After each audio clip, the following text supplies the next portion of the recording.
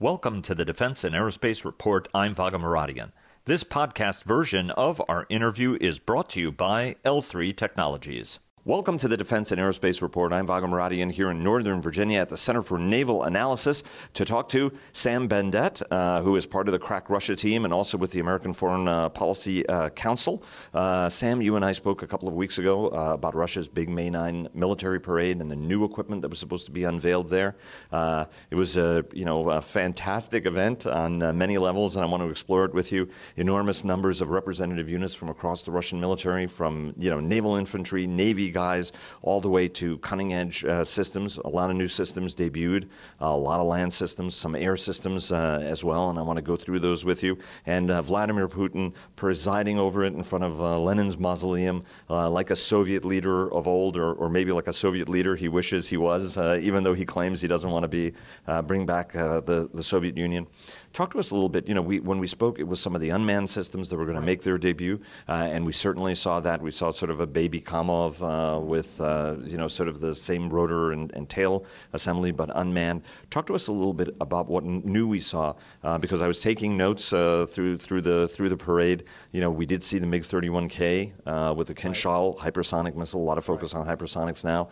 We saw the Su-57, obviously fifth generation airplane flown by a test pilot. It's not operational yet, but a capability that Russia has wanted.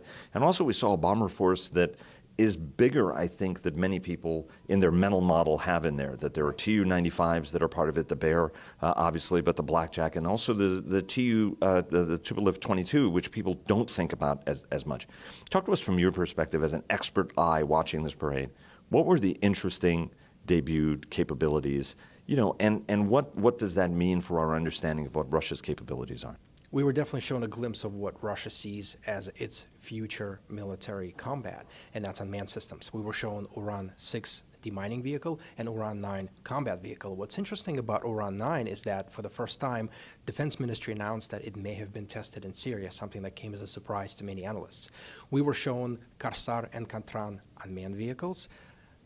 Karsar UAV has a range of about 160 clicks. Russians want to extend that range. They want to use it for both combat and electronic warfare duties. And a Katran unmanned helicopter, which we saw for the first time. And Russians are actually investing a lot in unmanned helicopters as mission multipliers, especially for the Navy, where unmanned helicopter can replace manned helicopter on the smaller ships that Russia is building in the future. One of the systems that we talked about the last time was Russia's unmanned underwater systems, one of which was demonstrated off of Syria, which we thought was fascinating when we talked to you briefly at Navy League. You mentioned it, and then we followed up with you here at CNA. Right. So why weren't they displayed? Because one would think that would be a kind of capability that would be pretty easy to put on the back of a flatbed and drive it down Red Square. That's a very good question. In fact, I have expected them to show this particular unmanned underwater vehicle. In fact, it looks like a giant yellow torpedo, so it would have made for a good show. But Russians also said that they're going to show a lot more unmanned capabilities at the 2019 Victory Day Parade, and this was kind of like the first run. Talk to us a little bit about some of the other new ground systems that we saw that were fully manned and pretty impressive from the standpoint, whether it was for new tanks, whether it was for new rocket artillery, something which Russia has always been very, very strong in. And then we saw some old classics, the 152 self-propelled howitzer, which is always a crowd pleaser. So tell us a little bit about the ground systems and what you saw that was new and how it changes and improves Russian military capabilities. Well, Russians showed T-14 Armata main battle tank.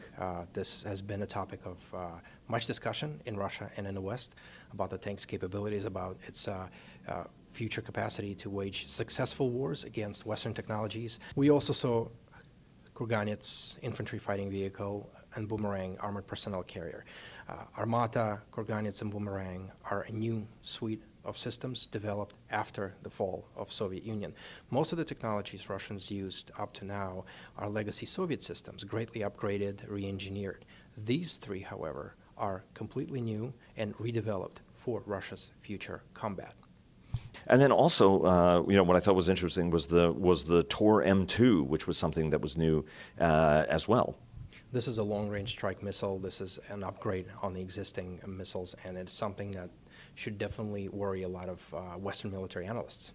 And in fact, one of the other, because Russia has been always strong on rocketry, as we discussed, and long-range strike, and has been investing even more in that kind of capability. And we saw some of that on the air side as well, right? I mean, the Su-57, we know, they say it's a fifth-generation aircraft. It's something that's been in development for some time, and it's not yet operational. But we did see something else that was interesting, which was the MiG-31K with the Kinzhal hypersonic missile on it.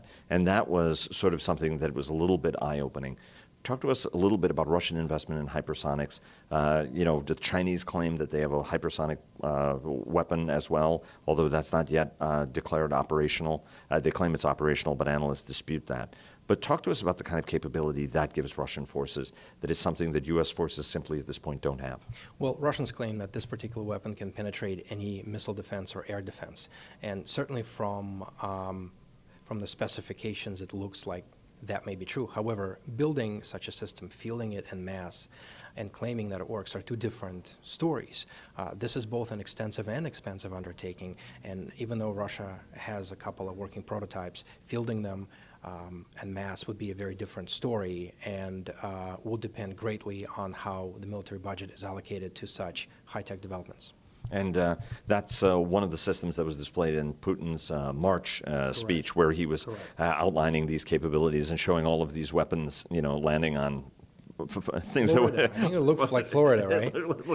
It looked an awful lot like Florida. It's like sort of the war games where it's like Floridana, and you're like, it looks awful lot like. Well, let's pick a state that no one recognized. Of course, everybody recognized that it had Florida outlines, but I find things like that funny in some ways because of their clumsiness or the way that they're messaging.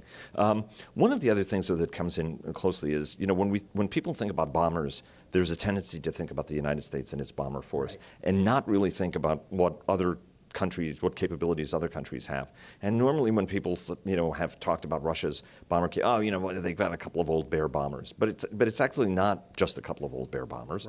Right. First, the Bears have always been kept pretty fresh and current, particularly from a maritime perspective, but that's a strategic bomber. You've got the Blackjack, which is a strategic bomber. And then you also, folks have a tendency of also disregarding the Tu-22, M3, which is also a strategic bomber. Talk a little bit about the Russian strategic bomber forces and how they're a lot more capable than people might give them credit for. the perception you mentioned is more psychological because it was the American bomber force that was in use for the past 2 decades in wars in the Middle East and other parts of the world. Russians simply haven't used their bomber forces until they got involved in Syria. And the upgraded aircraft that they displayed are actually quite capable. In fact, the Tupolev 22M3 was used in Syrian campaigns along with other older aircraft. So Russians have the capacity to field older systems, which are upgraded and redesigned, and they now have the capacity to start thinking about new bomber force that they need to field to face what they perceive are Western and other high-tech threats. We talked a little bit earlier about how Putin is not trying to recreate the Soviet Union, but he certainly is trying to bring back elements of the Soviet Union. And so one of the things which I thought was sort of striking was the Dzerzhinsky division, right? I mean, Felix Dzerzhinsky was key in the Great Terror. Giant statue of him in front of Lubyanka, obviously as the founder of the NKVD, and the statue was taken down, even though it's still called Dzerzhinsky Place. But what message is being delivered here, where even some of the darker figures from Soviet history are being resuscitated and normalized, right? If you have a division named after a guy, and that's a National Guard division, right, a home division, but still has sort of an ominous tone to it, looking at it from a Soviet historical perspective. Russia spent 1990s and a couple of years in the early 2000s revisioning its history. They took a very hard look at what may actually have happened, and a lot of hard truths came out. And these hard truths actually hit the theory of state broadside, meaning a lot of Russian government institutions ended up looking not so swell after all the glorification of the Soviet period of the Cold War.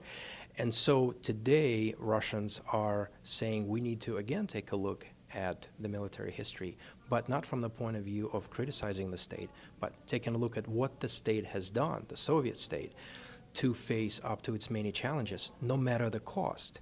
And this type of discussion is politicized because multiple sides look at this particular issue from a variety of angles, and that involves people inside Russia, outside of Russia, people in the former Soviet Union and around the world.